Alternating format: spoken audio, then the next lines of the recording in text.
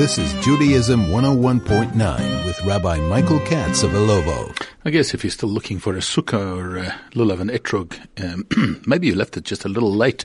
We are already in the throes of Sukkot, of course, today being the first day of what is known as Chol HaMoed Sukkot. So I want to wish everybody a good Moed. I want to wish everybody a good gebenchte Yor, and I would like to wish everybody also a good Yom Tov, because we are in the midst of this beautiful Chag called Sukkot, Zman Simchatenu. And perhaps to reflect back a little bit before we reflect forward, it's hard to kind of digest just how quickly things happen, especially here up front at the beginning of the year when we have all of these festive occasions and all of these wonderful things happening with Rosh Hashanah and Yom Kippur and Sukkot and Shmini Atzeret, Simchat Torah and Shabbat Breshit, and all these wonderful things. It kind of takes your breath away, but it certainly takes your time away. It certainly makes things happen very, very quickly. I mean, if you just think about, as I was thinking sitting down here today, why didn't I do a radio show last week? Well, a week ago today was Yom Kippur. 1 week ago, at about this time, you were probably edging closer, if you hadn't already just completed Musaf, the additional service on Yom Kippur, and it's hard to imagine that was already a full week ago. That was last week, Wednesday, that we were fasting, that it was Yom Kippur. It seems like it was just yesterday, and certainly if longer than that, just the day before that, certainly not a week ago. And time really does fly. Certainly when you're having all the fun of all our chagim, of all our festive occasions. So let's reflect back a little bit and think about the fact that we had the very sort of serious part of the Tishrei month, which was Rosh Hashanah, followed by the Aseret Yemei Tshuva, followed by Yom Kippur. And those 10 days right up front set the tone, of course, as they always do, for a brand new year. We have pronounced God as our king. We have accepted his dominion. We've accepted his kingship. We've asked him to be our king. We've told him we're going to adhere to everything that he wants and requires from us. We're showing him by our attitude and by our action that we're back in the game, that we're back having done tshuva, that we have returned. And then in the build-up to Yom Kippur, of course, we ask him for forgiveness for all of our sins, and we want the sins to be atoned for, and we want to be able to have absolute kapara, absolute atonement for everything, not just that they are obliterated from the collective or the memory bank of the Almighty, but that in fact they are turned into zechuyot, that they are turned into merits, that even the negatives that I have done are turned around and are made positive. And so it's a serious tone, not a sad tone, but a serious tone that we have for Rosh Hashanah. And then, of course, followed 10 days later by Yom Kippur. And then there is a great breakout. It is all of a sudden the lid comes off and we are celebrating. It's often been compared, of course, this whole process to a marriage. There is the courtship, which could be compared to the month of Elul. There is Rosh Hashanah, which is the time of the betrothal, of the engagement, let's call it. There is the engagement period when everybody is preparing for Yom Kippur. On Yom Kippur, the chuppah takes place. And, of course, you know that a bride and groom also fast on their wedding day, similar to Yom Kippur. And so we do that too. And then there is the final part of Yom Kippur, which mimics a wedding celebration or wedding ceremony, where finally the couple are placed in what we call the yichud room. They are in yichud. It is just the two souls kind of melding together, coming together for the very first time in this most unique fashion at the end of the wedding ceremony. And that could be compared, of course, to Ne'ilah. And then, of course, the trumpets sound and the band breaks out in music. And then there's the wedding celebration. And how long is the wedding celebration? Of course, it lasts for a full week. There is what we call Sheva Brachot, the Sheva Brachos that takes place for the week. And that could be compared to the sitting in the sukkah, where we just sit and we meld together as a family and friends and so on. We eat and we drink and we're happy, and all of that kind of a headspace.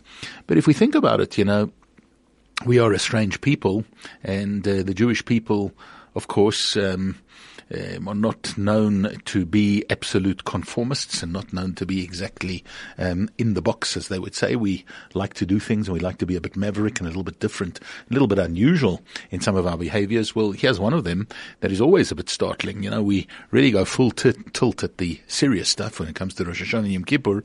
And then when it comes to Sukkot, there seems to be a taking the foot off the pedal in a way.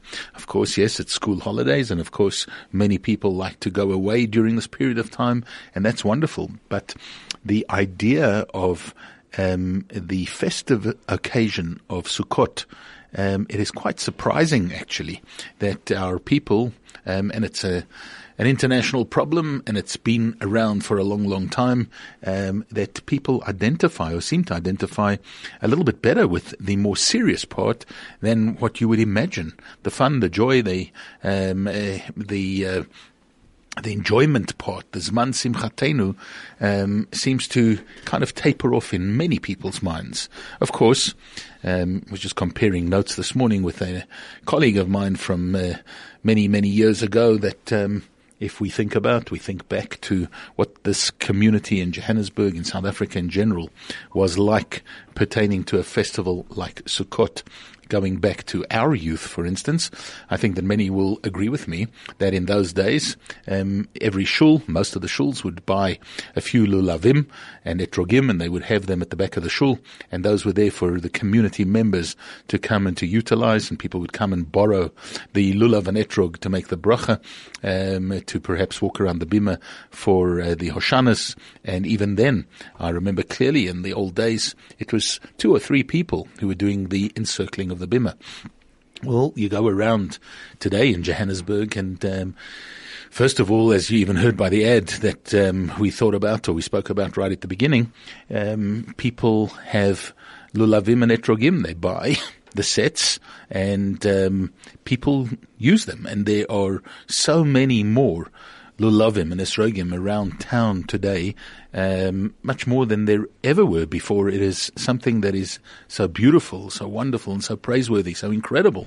If we can only stand back in awe and marvel at the proliferation, the growth within the Yiddishkeit, within the Judaism that is being kept and is being observed and is being practiced and being enjoyed throughout our beautiful community. And then, of course, sukkahs in the old days, and think about the old days being in my youth, and it's not that long ago, I'm not that old, but in those days, 1 or 2 people had sukkahs in town. Very, very few. I can remember clearly in a town where I grew up that the first night Kiddush, there were many people who would clamber to make Kiddush in the sukkah that was provided by the shul, because they didn't have sukkahs at home. It was kind of unheard of. It was sort of the rabbi and 1 or 2 frumis in town who would put up a sukkah in their own home. Nobody had. And today, the proliferation of sukkahs, and kol hakavod to those who have made them so readily available, have encouraged people to build those sukkahs and put them in their homes, and of course to, as we said, enjoy, beautify, and magnify this incredibly powerful and beautiful Chag. This is Judaism 101.9 with Rabbi Michael Katz of Ilovo. So what is Sukkot really all about? What is this festival all about that we talk about as being Zman Simchatenu, the festival of our joy? What is the symbol of it? Perhaps if we start unpacking and thinking about the fact that we've just come out of this serious period of time with Rosh Hashanah and Yom Kippur, we've made all sorts of wonderful decisions. We also need to remember that we've got to serve Hashem with joy. We've got to serve Hashem with joy all the time, and it needs to be something that is integrated into our daily living all the time. And therefore, we possibly need to look at this festival of Sukkot for some very, very clear and definite pointers as to how we can attain true simcha. How can we attain true joy?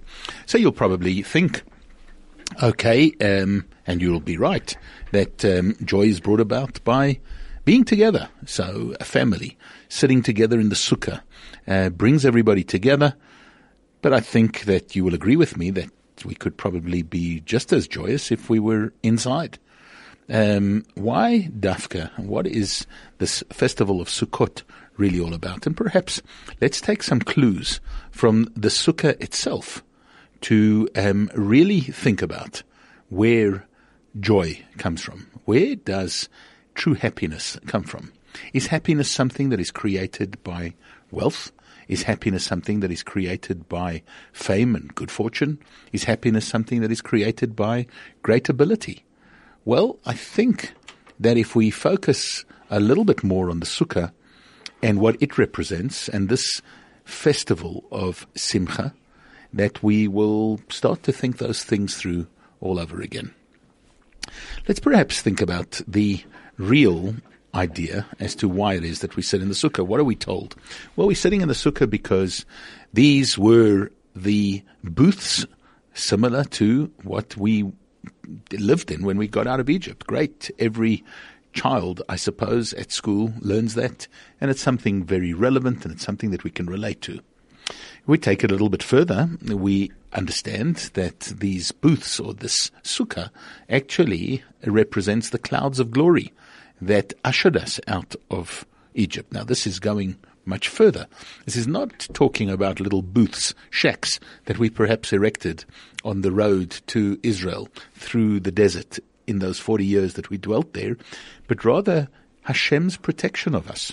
Hashem protected us in the most incredible fashion with clouds of glory. The clouds of glory not only saw to it that our every protection that was necessary was put into place, but it was really something that comforted us. It cotton-wooled us on all sides, whether it was the attacks that we were going to undergo from different marauding, ravaging nations, or whether it was from snakes and scorpions and all the things that were found in the desert, or whether it was from the elements. These clouds of glory acted as the most incredible protectors of the Jewish people as we were ushered out of Egypt. And similarly, we are protected by the sukkah, or it's symbolic of the protection that Hashem gives us at all times. And so therefore, point number one perhaps on our agenda of how to acquire or how to attain or how to keep happy is to remember at all times that Hashem is with you. Hashem is protecting you. God is with you. He protects you. And yes, we're not fatalists and we're not going to take wild and crazy chances, but God is with us. God protects us. God makes sure that we are either successful or seemingly not successful in a certain realm, but successful in our lives, and that we do things properly and well, and Hashem protects us from various different pitfalls. We don't always see it. We can't always grasp it. We sometimes think we're getting the wrong end of the stick or the raw end of the deal, but in fact Hashem's clouds of glory surround us, similar to the clouds of glory that have surrounded us or that surrounded us as we got out of Egypt. And so point number one is remember that God is with you. Number two, if we think about it, we have a complete attitude adjustment when it comes to Sukkot. We have to, in fact, according to Jewish law, we're supposed to make everything that is temporary permanent and everything that is permanent temporary in a way. There is kind of a switch around. We are taking things that are temporary, a temporary structure, and we're doing all the things there, making that our permanent abode. So, for instance, obviously we take the sukkah. It is a temporary structure. It's not something that we always have. It's not something that we always eat in. It's not something that we always live in, dwell in, spend time in. And yet here we go outside and we make that our more permanent place of dwelling. And the things that were permanent have now become temporary. We do not utilize our dining room. We do not utilize our breakfast nook, our eating spaces. We do all of that in the sukkah. We do not utilize our living spaces as much as we ordinarily would or do. We spend much more time in the sukkah. In fact, with the beautiful weather that we're having here in Joburg, maybe a little bit too hot, but it is incredible Sukkot weather this year. And so we certainly cannot complain, and I don't know about you, but we spent an inordinate amount of time in our sukkah over the first few days already of Sukkot, because it is so pleasant, it's so beautiful and wonderful to be in that space. But we're spending time in a more temporary structure. We're spending time under the schach, under the palm leaves, whatever it is that you use as schach. We're spending time in that kind of an environment, outside, outdoors, a little bit more exposed to the elements, a little bit more vulnerable perhaps from that point of view, but happy and glad nonetheless. So what is it? There's this attitude adjustment, this adjustment of our loyalties, and there's adjustment of our thinking of what is important in life. We are actually switching from the things that we regarded as being all important and realizing that they're not as important in our happiness as a lot of other stuff that we don't always look to make ourselves happy. So we think about the luxuries of indoor living, the luxuries of our house, of our home, the luxury of beautiful plush carpets, of wonderful dining room suite, of beautiful air conditioning, of a wonderful, beautiful environment that you may have within your home. And we go to great expense to beautify and to magnify and glorify our homes.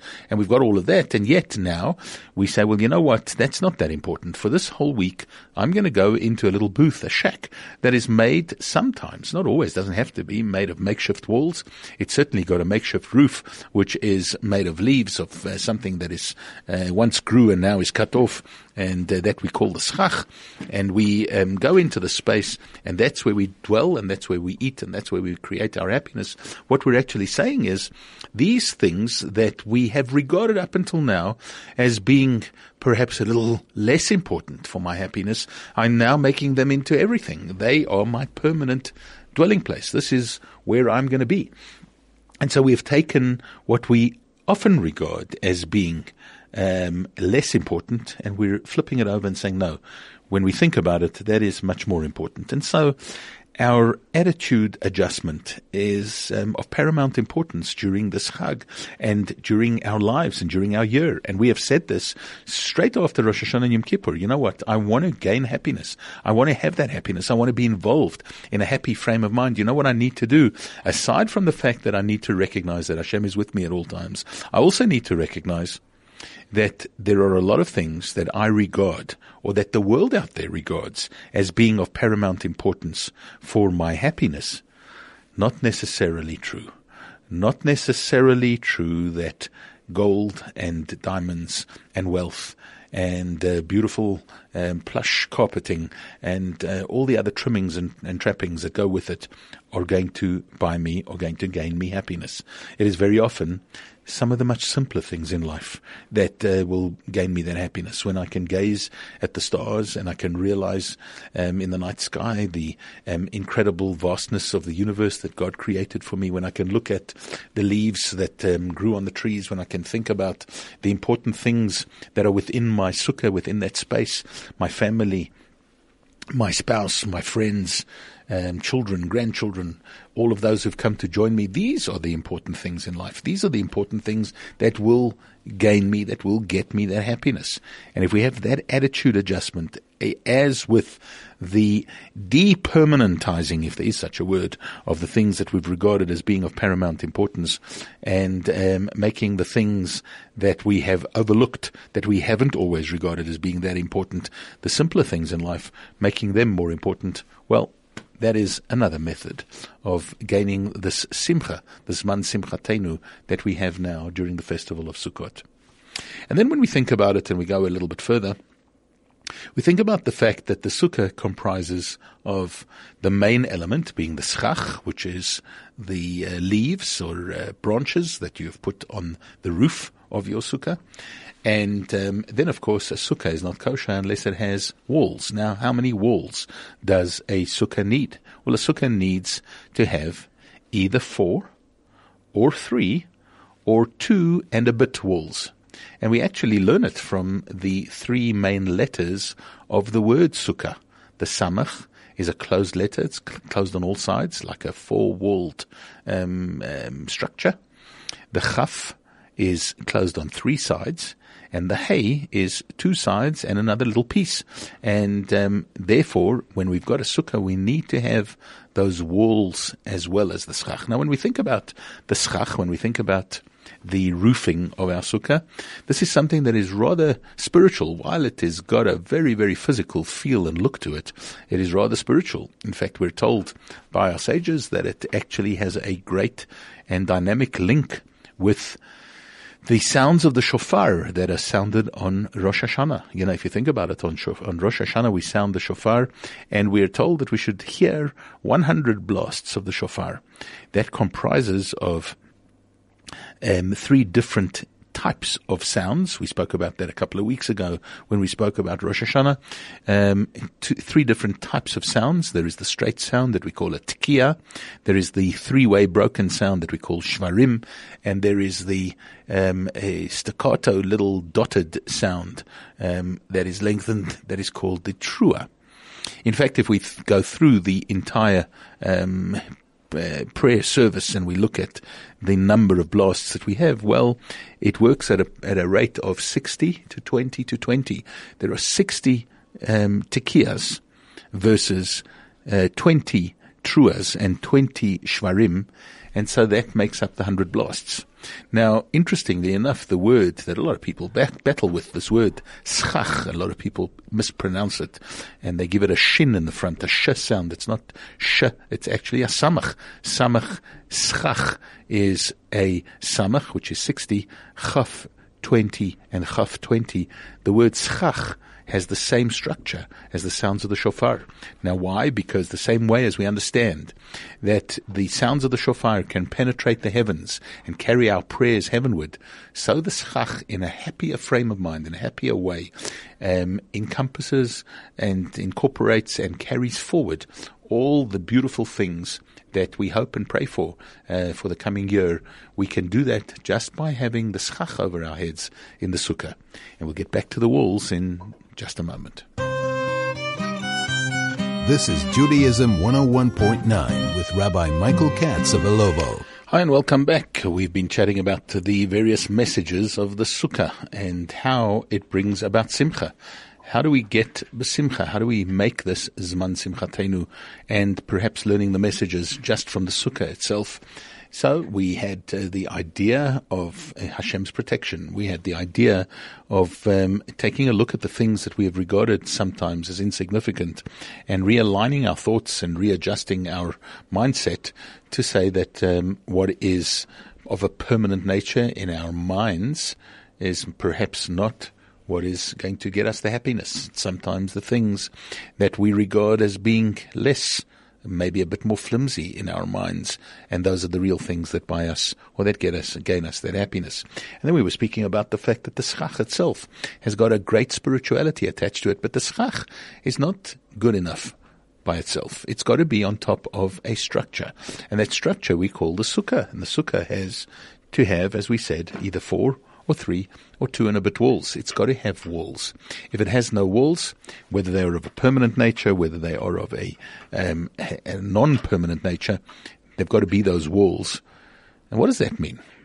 Well, perhaps it's the idea that we've come out of Rosh Hashanah and Yom Kippur when we were very much caught up and very much involved in a great and wonderful spiritual environment. And now we walk out into the world, and the walk out into the world is how do we actually react to the world, and how are we going to react to the world during this coming year? And each year we go through the same directive and the same motions and the same experience.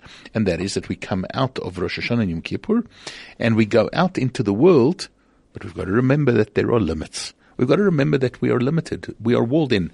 Now, that doesn't mean that we go out into the world with blinkers on. It doesn't mean that we don't interact with the world. On the contrary, it means we need to interact with the world. We are told, go outside of your safe havens. Go out into the world. We need to react with the world. We need to interact with the world. We need to have a relationship with the world. But there've got to be limits. We cannot allow the world to obsess us. And when we talk about the world, We talk about all the attractions and distractions that are out there in the world, the things that sometimes take us away from those things that we should be regarding as permanent and as important in our lives. We think about the idea of work and business and money and making money and so on, absolutely obsessing us and occupying every fiber of our being and inviting us and enticing us to get involved in that kind of an environment. We've got to remember, no, we can get involved, but there have got to be limits.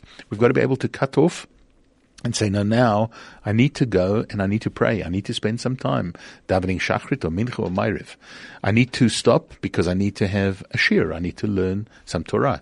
I need to have a boundary. I need to have a wall. And the wall that I need to have comes Friday afternoon, I'm going to take a break and I'm going to have a beautiful Shabbat. And I'm not going to look at or answer my cell phone or my emails or turn on my television or do any of those things. I'm going to spend time involved in a more wholesome spiritual kind of an environment and something that's going to benefit my family and going to benefit me in the most incredible fashion as well, and ultimately therefore benefit the entire world. And therefore what we're saying when we come into the sukkah is that we understand and we know, and the motion is of getting out there into the world, but there have to be the limitations, there have to be the limits. We have to be able to place the boundaries in the correct places to make sure and ensure that our experience with this world is not one whereby the world consumes us and the material things of the world out there completely take us over and completely swamp us in such a fashion that we no longer have a feeling or an affinity for anything that is of a spiritual nature or anything that is of a kedusha, holy nature. This is perhaps one of the ideas that is conveyed by the walls of the sukkah. Of course, there's a very beautiful idea of the walls of the sukkah being Hashem's arms around us. It is like God's hug. God is hugging the people and all of us as we come to this chag, as we come into this festival. And the idea of God's hug, when you hug somebody, you can embrace them entirely. You can completely put your arms right around them, like the four walls of the sukkah. You could put your arm around a person in a threefold fashion, or you could have, if you take a look at your own arm is made up of two major parts, which is the part from the elbow up to the shoulder, and then the part from the elbow down to the wrist. Those are two parts. And then you've got a small hand that's on the end. That is 2 and a bit walls. If we think about that, well, what are we talking about with the sukkah is God's embrace. God embraces us. And if that doesn't make you happy, then I don't know what will.